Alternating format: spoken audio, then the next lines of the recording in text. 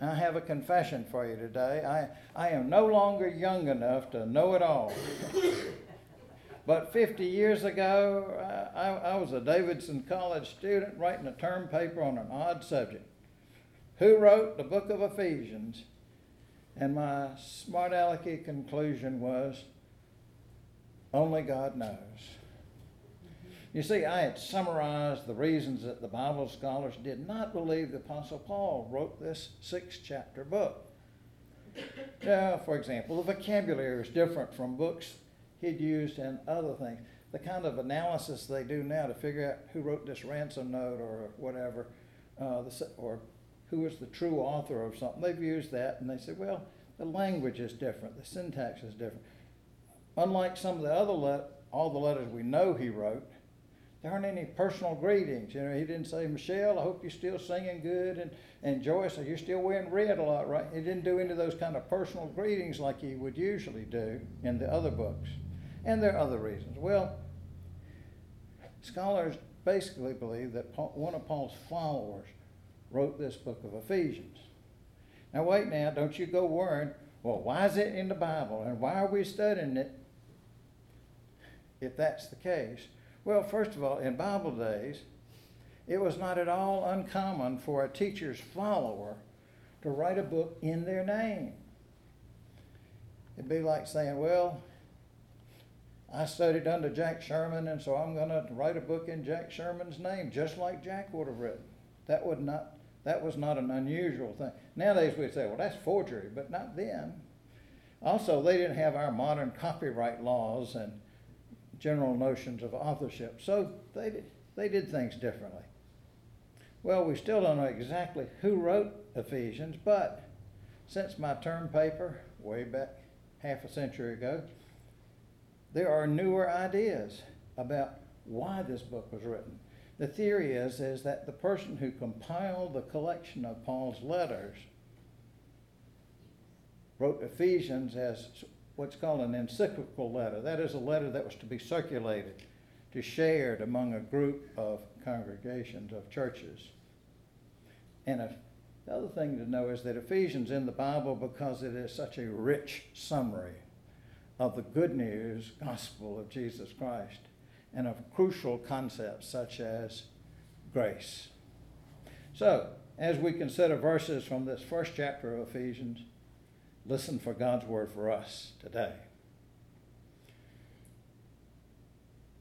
Blessed be the God and Father of our Lord Jesus Christ, who has blessed us in Christ with every spiritual blessing in the heavenly places, just as he chose us in Christ before the foundation of the world to be holy and blameless before him in love.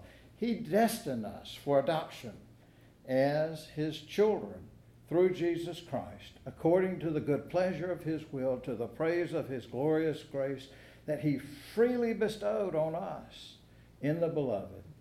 In him we have redemption through his blood, the forgiveness of our trespasses, according to the riches of his grace that he lavished on us. With all wisdom and insight he has made known to us the mystery of his will, according to the good pleasure that he set forth in Christ as a plan for the fullness of time, to gather up all things in him, things in heaven and things on earth.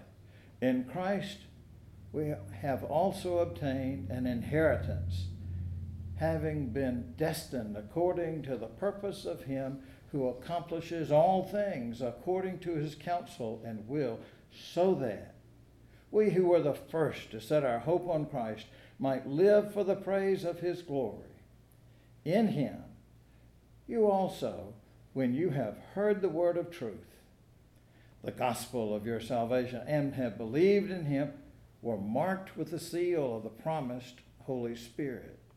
This is the pledge of our inheritance toward redemption as God's own people, to the praise of his glory. This is the word of the Lord. Thanks be to God. O Lord, may our thoughts and may my words be acceptable in your sight, our rock and our Redeemer. Amen. have you ever wondered if you were in the right family? I recall a preteen girl, not Sarah, who had been admiring some fancy catalogs when she announced to the room full of cousins, somewhere in America, there is a rich, sophisticated family wondering, did we bring the wrong child home from the hospital? You see, she was convinced that she was born to be wealthy, and something had gone awry. The wrong folks must have brought her home. It wasn't Betty either. That's right. I didn't know Betty when she was a preteen. Well, I have 3 little adoption stories for you. Number 2, when he was about 8, my younger brother got worried that he was not our parents' real child. You see, he had searched that antique chest of drawers where our mother stored photographs, and he had not found a baby book with his name on it. He found one for our older sister Tina. He found one for me. But he could find no baby book for himself. So he concluded, I must be adopted. Well, adoption is a wonderful and generous thing that people do.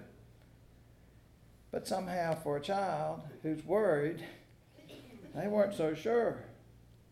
Well, all the parents who've raised several children know that with each birth, there's less and less time and energy to compile the photos and write down all the dates and details that go into making a baby book. They just don't have the time and energy. They're wore out. Well, I don't know how my parents convinced my brother, but I suspect that they showed him some of the newspaper articles about his birth. You see, on the night my brother was born, July 14th, 65 years ago, on that very night my father drove very fast from Climax, Georgia to Bainbridge. Be kind of like going from, I don't know, here to Smithfield. Running all 6 red lights on the way to the hospital and going way too fast. And when they screeched into the parking lot, my dad told my sister, who was with him, run into the hospital, get a doctor right away. Well, he stayed with my mother. And as it turned out, as he stayed and delivered my brother there in the hospital parking lot. Well, this happens a lot, especially in big cities where there are lots and lots of people, but it had never happened before in Bainbridge. Population now 12,000, much less back then. So it was big news. In fact, we were living in Macon, Georgia. About 10 years later or so, a family came by and to visit, and they saw David, and they said, "Oh, is this the baby that was born?" Well, all babies are born. But it was such big news even 10 years later. That's the way they remembered it. Back to doubting David, 8 years old or so. Eventually, they convinced him he was not adopted. Story 3. Sometimes, as part of a funeral service, witness to the resurrection service, friends or family will be invited to get up and speak about the person who has died. At such an event, a lady was talking about what she and her late friend had in common. For one thing, she said, they had both adopted their children. The daughter of the deceased lady, sitting on the front row, gasped. You see, her parents had never told her that she was adopted, and she found out at Mama's funeral. Her brother had guessed but never said anything to her about it, apparently. But this girl had no idea. So, friends, I do not want you to have a similar shock. Let me tell you right now, you and I, we are adopted. And our adoption is the good news of the gospel. As we just read in Ephesians, it says that God destined us for adoption as his children through Christ, according to the good pleasure of God's will. Now that word adopt comes from good old Latin roots that mean to express a wish for, to desire, to choose, to decide on. You see, God knows all our flaws and all our shortcomings, but has opted, has chosen to have a loving relationship with us through grace, that unearned, unmerited, free gift from God.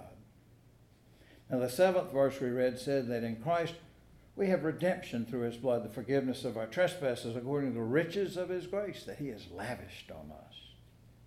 Many, many people are burdened by shame and guilt and feelings of worthlessness. There are a whole lot of people who look successful and confident who on the inside are going, I'm a fake and they're going to find me out. And whatever success I have will be taken away because they'll say, we know who you really are. Shame lurks in the hearts of so many. Many people feel unloved, feel unlovable, feel abandoned. Many others may not be convinced of extremes like that, but they still have their doubts. Their doubts about life's worth, their doubts about their own worth.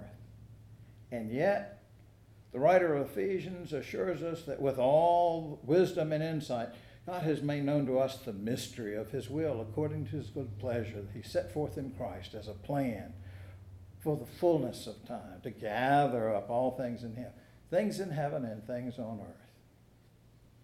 In the words of the old hymn, God is working his purpose out as year succeeds to year. God is working his purpose out and the time is drawing near. Nearer and nearer draws the time that shall surely be when the earth shall be filled with the glory of God as the waters cover the sea. Well, there's another thing you need to know about our adoption. It comes with an inheritance. The 11th and 12th verses we read say that in Christ we also have obtained an inheritance, having been destined according to the purpose of him who accomplished all things according to his counsel and will, so that we who were the first to set our hope in Christ might live for the praise of his glory. So are you, am I, are we living for the praise of God's glory? Does your life, does mine, do our lives praise God's glory? We have been set free from the old way of the law, where we had to avoid breaking certain rules and follow the laws. We have been saved for freedom. Paul wrote to the Galatians, you are called to freedom, brothers and sisters. Only don't let the freedom be an opportunity to indulge your selfish impulses, but serve each other through love. And he added, all the law has been fulfilled in a single statement, love your neighbor as yourself. You see, our neighbors, all of them have been adopted too. They are our brothers and sisters in Christ. Thanks be to God. Go forth from this place knowing that you are destined for adoption as a child of God, in whom we have new life. And now may the God of reconciliation bless you, the grace of our Lord Jesus Christ keep you, and the power of the Holy Spirit strengthen you this day and forevermore. Amen.